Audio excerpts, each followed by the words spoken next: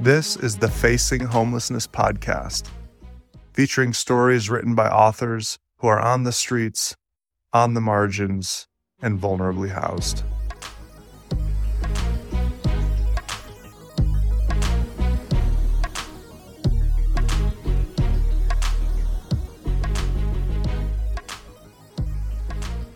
Unmentionables, Female and Homeless, by Renee Ropp. Read by Ann Nelson. Life on the streets is rough. Where to sleep without being harassed, how to keep oneself and one's valuables safe and dry, how to stay warm. Where's the nearest public restroom? One does not wish to get a loitering ticket, or even worse, a public urination charge, which is actually a criminal sexual conduct charge. Life on the street is more difficult for women. Safety and security are always at odds with being out there among the rest of society at large. Life on the street can be dangerous, even in our community. There is a theft, often among our own homeless, if you can imagine stealing from another who has so little. There is violence. This often accompanies theft. Violence against our brothers and sisters. There is sexual assault, rape. Unfortunately, this is almost commonplace among our alleged brothers and our sisters. The incidence of sexual assaults rise incrementally with the use of alcohol or other drugs. Women who are homeless are less visible than the men. I hesitate to mention acts of violence because the community already has a poor image of us. Yet because this has been so unmentionable, it has become one more reason such violence continues. Don't worry, it doesn't happen in your backyard or driveway. It happens under bridges and in wooded areas. It happens in the dark. It happens when couch surfing or intense. But it happens. It happens often when we are asleep, unconscious, in a blackout, or too impaired or outnumbered to fight back. I feel compelled to mention it because it does happen and is even less reported than sexual assault among the non-homeless in the community.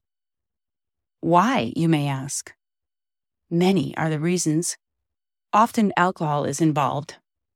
An unspoken code is if you drink with the guys, sexual assault may sadly be a part of the price of hanging with the guys. If you are couch surfing, it may be the undiscussed rent.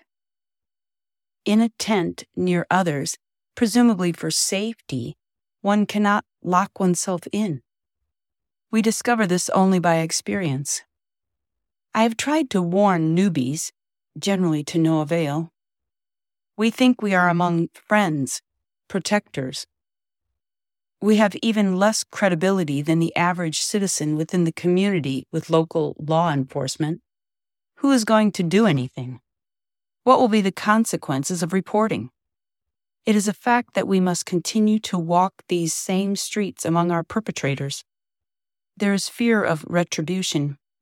Making a report does not get the offenders off the street immediately, if ever.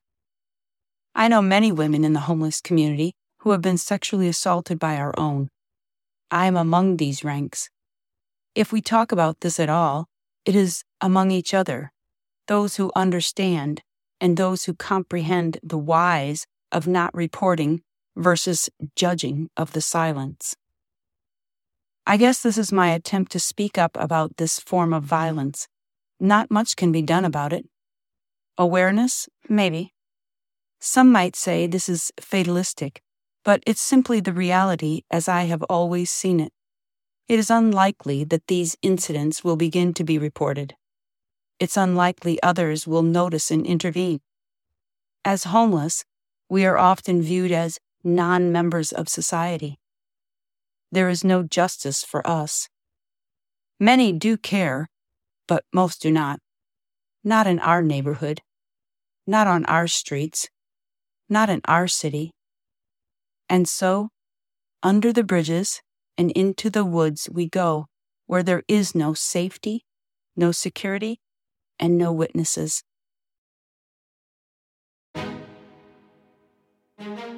Visit speakupmag.com to read this piece and others from writers facing homelessness.